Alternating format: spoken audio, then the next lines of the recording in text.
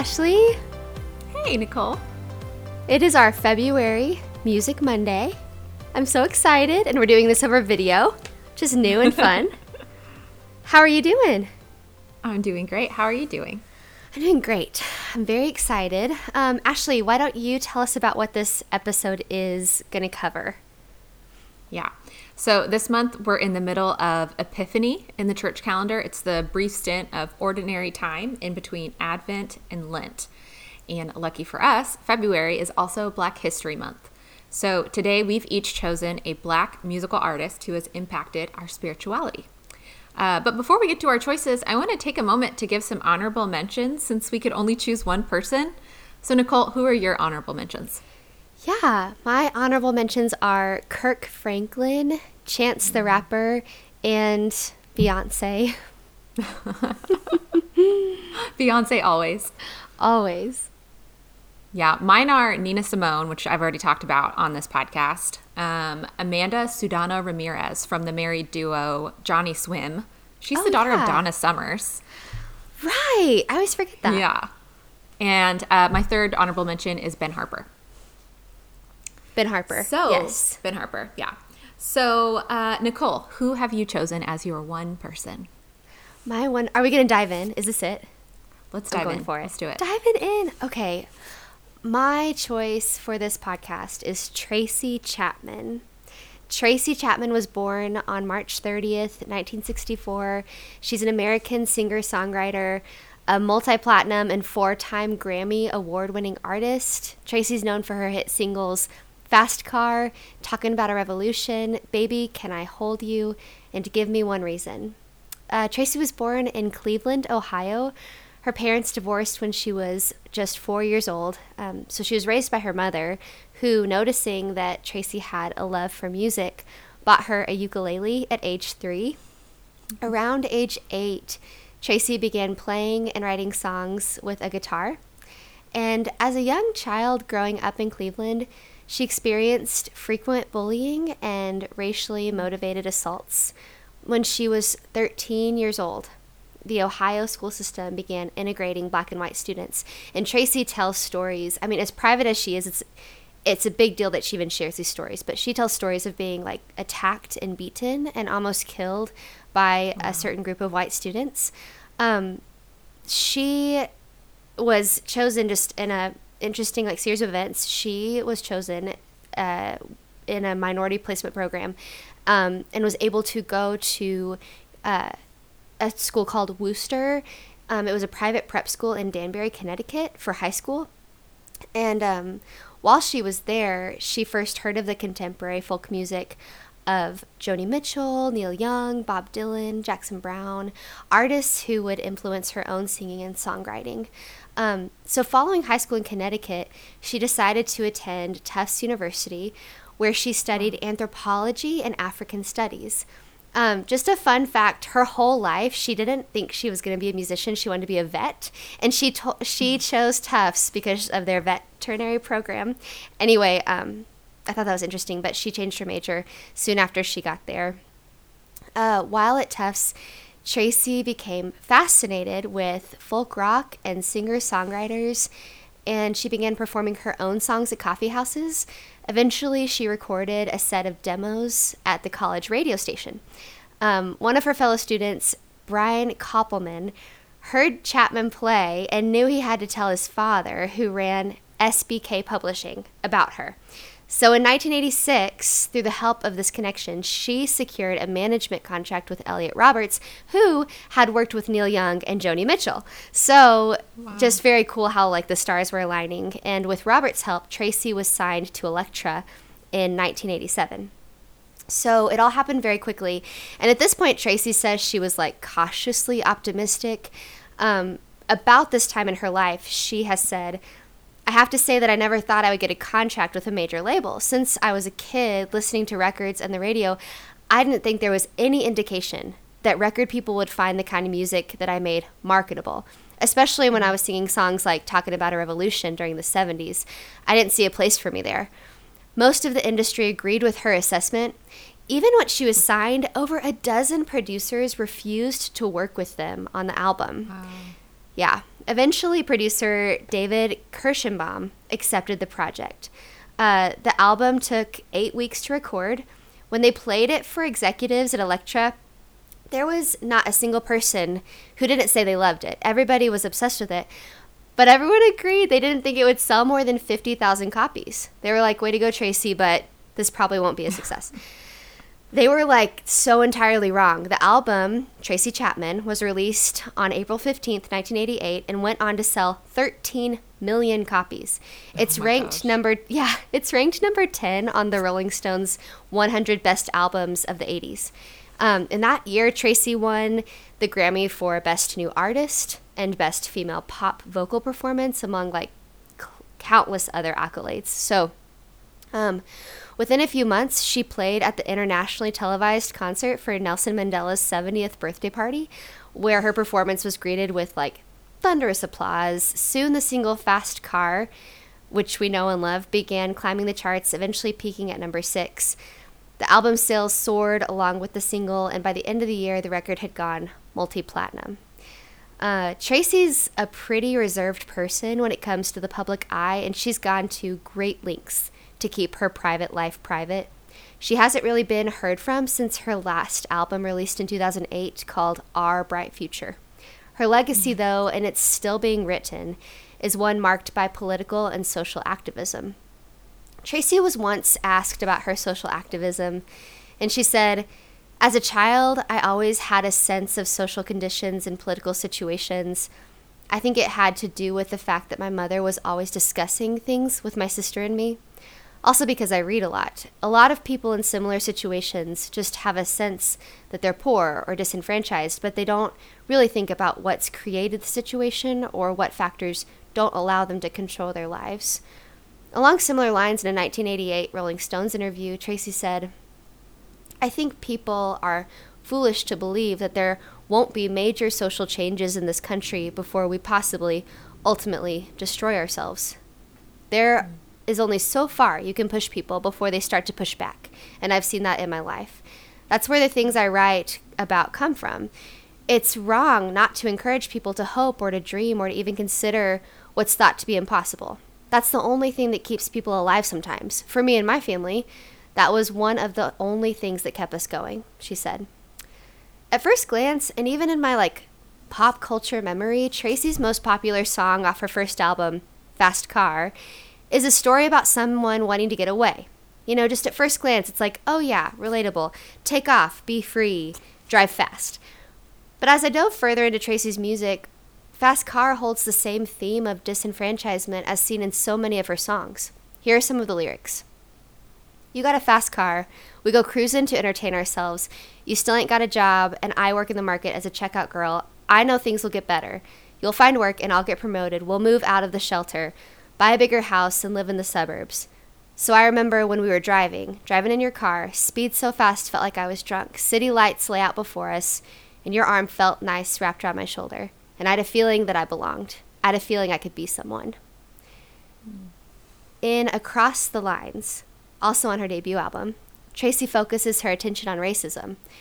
Riots ensue after a young black girl is assaulted, and the lyrics read, "Little black girl gets assaulted. Don't no one know her name. Lots of people hurt and angry. She's the one to blame. Across the lines. Who would dare to go under the bridge, over the tracks that separate whites from blacks? Choose sides, run for your life. Tonight the riots begin. On the back streets of America, they kill the dream of America." Tracy is singing as a black woman about the reality of a black child being blamed for her own assault. All the while performing in a singer-songwriter style of song that is stereotypically considered white. She's cutting across the lines as a writer and a performer as she sings about the death of the American dream. In Why, the song Why, Tracy asks why there's poverty, missiles that are called peacekeepers, starving babies, violence against women. She predicts that victims, the poor, and the disenfranchised will rise up if their questions are not answered. The lyrics say, "But somebody's going to have to answer. The time is coming soon when the blind remove their blinders and the speechless speak their truth." One of Tracy's most popular songs off the album is called Talking About a Revolution. She actually performed it on Late Night with Seth Meyers in November of 2020. It was her first performance in years, and she hasn't done another performance since. She used the opportunity to encourage people to speak up and use their voice and get out and vote. Here are a few lyrics of Talking About a Revolution. While they're standing in the welfare lines, crying at the doorsteps of those armies of salvation, wasting time in the unemployment lines, sitting around waiting for a promotion, don't you know? Talking about a revolution. It sounds like a whisper. Poor people gonna rise up and get their share. Poor people gonna rise up and take what's theirs. 'Cause finally the tables are starting to turn. Talking about a revolution. So much of Tracy's music this is the connecting point just in terms of my own spirituality and how it's been affected by Tracy's music. So much of Tracy's music reminds me of Matthew 5 when Jesus turns things upside down. Jesus' entire ministry, talking about the kingdom of God belonging to the poor and disenfranchised. You know, I look at Tracy and hear Tracy and I hear the voice of a prophet, you know, saying, are you paying attention? And as well as reminding the listener that there's hope. And maybe hope comes in forms that are unsettling, but that there's hope, you know. And like I mentioned before, Tracy's a private person. As far as her own faith journey goes, she did an interview in 2009 with NPR, and she was asked about her song, Save Us All. And Save Us All is on her 2008 album, Our Bright Future. And she said this about Save Us All. She said, I happen to have a number of friends who are very interested in religion and who are studying religion. So we talk about it all the time. And then, of course, in recent years in the United States, it's really something that you can't avoid in the public spirit, in that there's discussion of religion and politics in really everything. With this song, I think about my own history with religion. I was raised in a Baptist tradition, but then I went to an Episcopalian high school, and they were very accepting of people of all faiths. I think I was very influenced by that and notions of intolerance that some people have about other religious traditions. I think in some ways, because of, you know, my own background, that doesn't make sense to me. I started thinking about how we sometimes need to be saved from the people who think they need to save us. That struck a chord in me, that sometimes we need to be saved from the people who think they need to save us. And I don't know much about Tracy's faith journey, but in listening to Save Us All, it sounds like she knows something about God, and I'm listening and learning. This is part of that song. It says, I know Jesus loves me. In my heart, I know it's true. I know Mary's little baby came into the world just to save me. I don't know about you.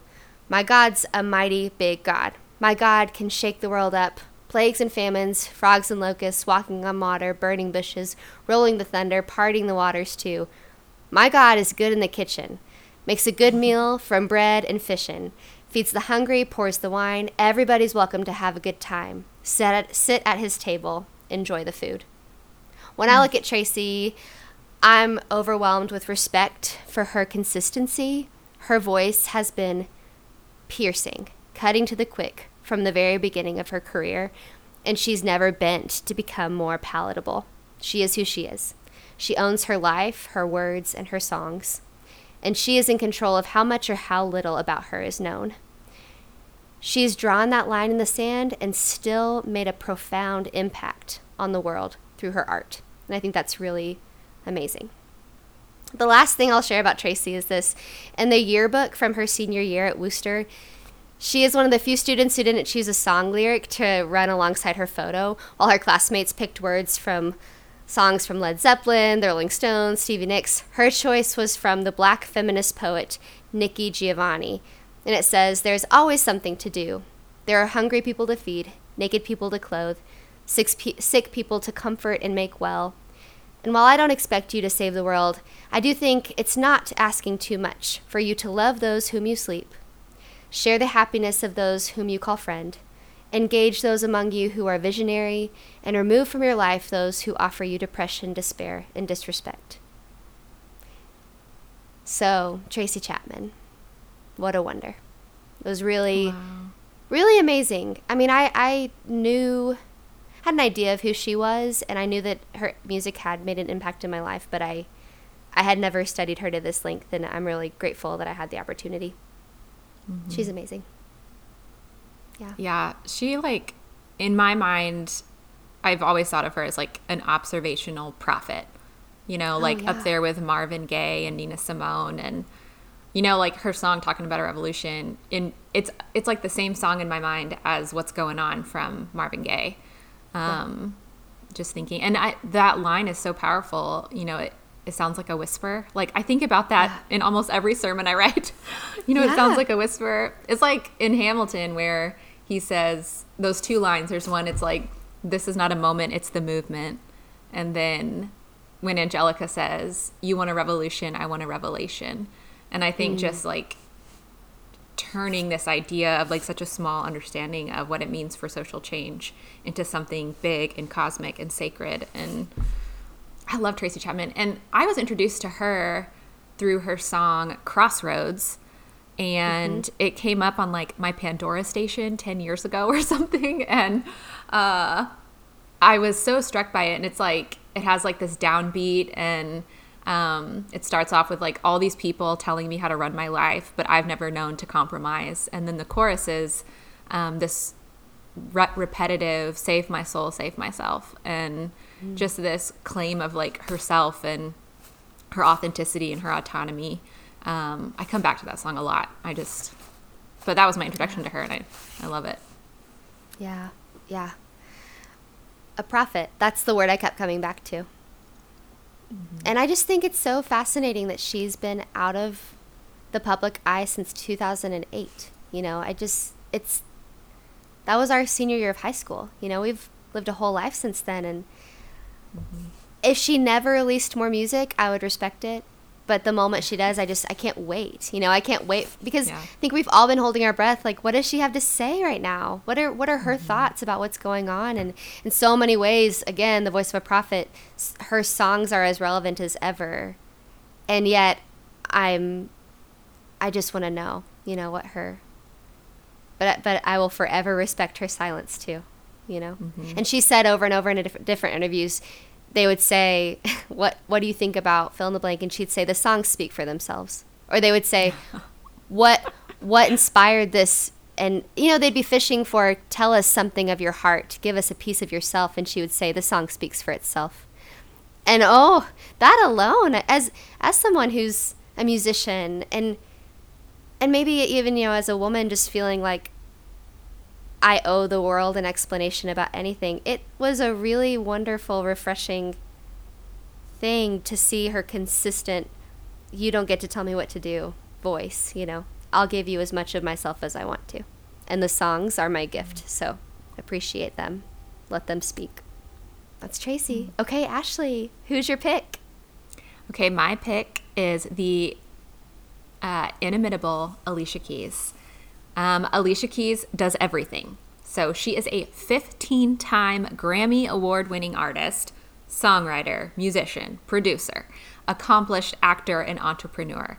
She's been a producer in film, television, Broadway. She's an activist, and she's also a New York Times bestselling author. So she's a modern-day Renaissance woman. Yeah. So you might know her from her skyrocketing radio hits, Girl on Fire, No One, If I Ain't Got You. And that's just like the tip of the iceberg of her hits. In terms of her own spirituality, Alicia Keys describes herself as very spiritual, finding meaning in her meditation practice as a way of accessing the divine feminine. So she has partnered with Deepak Chopra, a world-renowned meditation guru, to make meditation more accessible to people.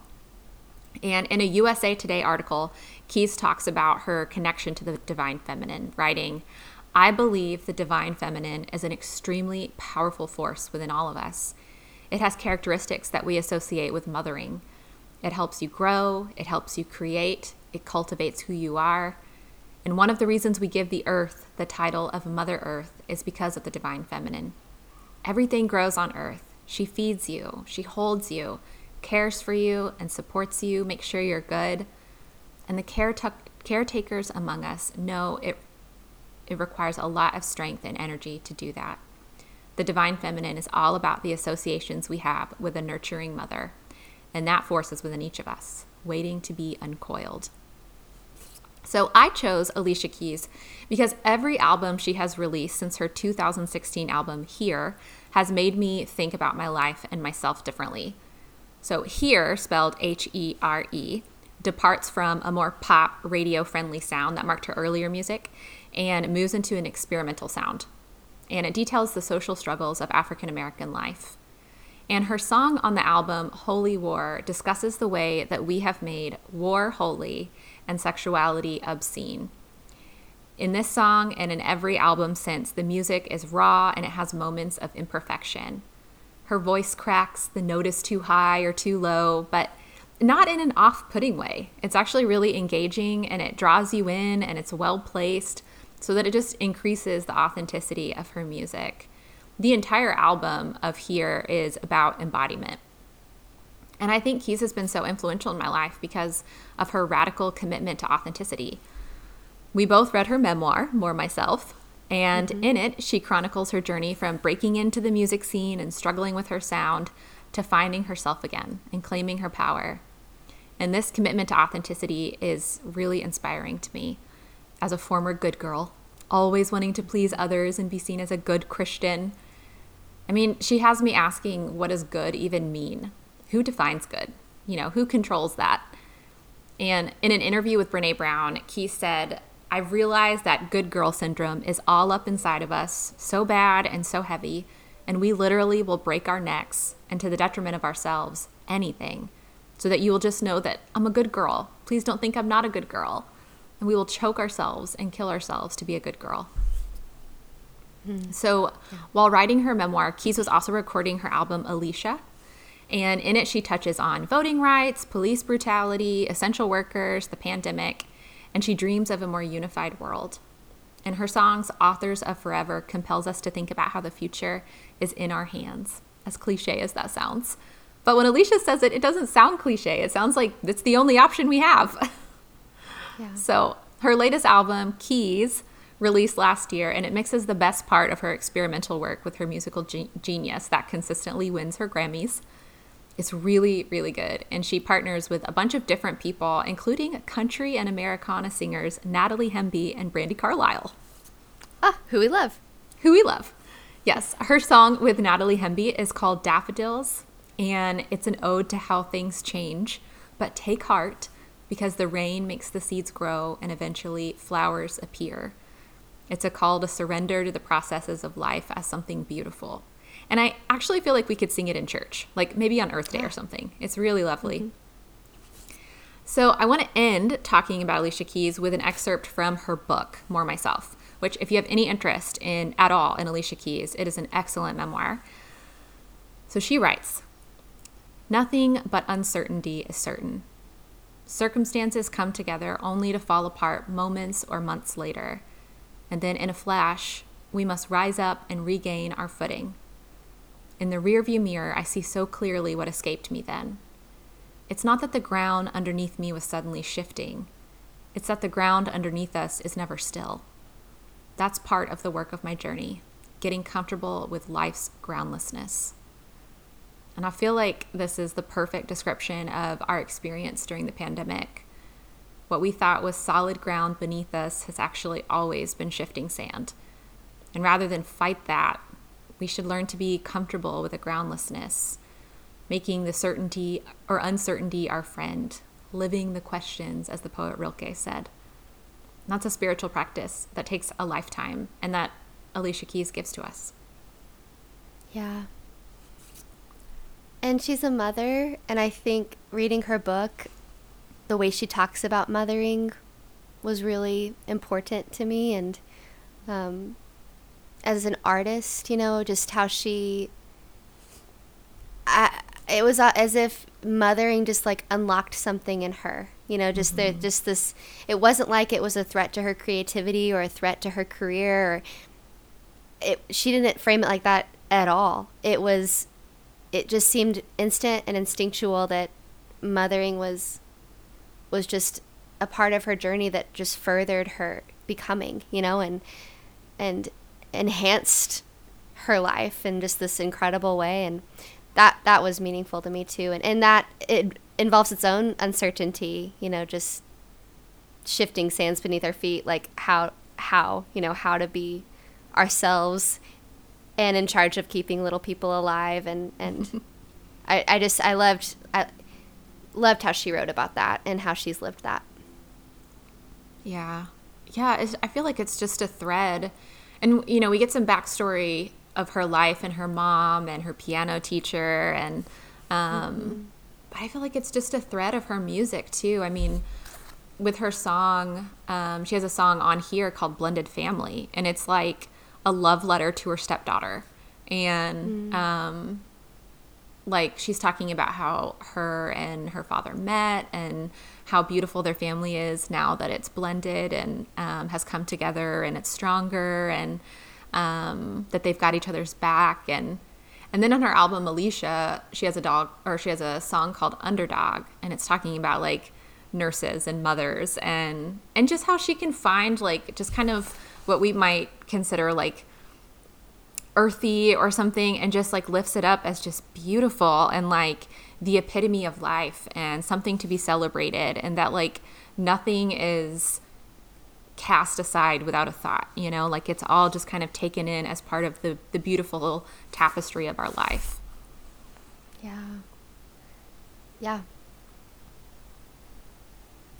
Yeah, she's another example of someone who could have so easily been told exactly what to be. And she writes in her book about how early in her career she had to say no a lot, to say that's not me, that's not me, that's not me, that's not Alicia, that's not me.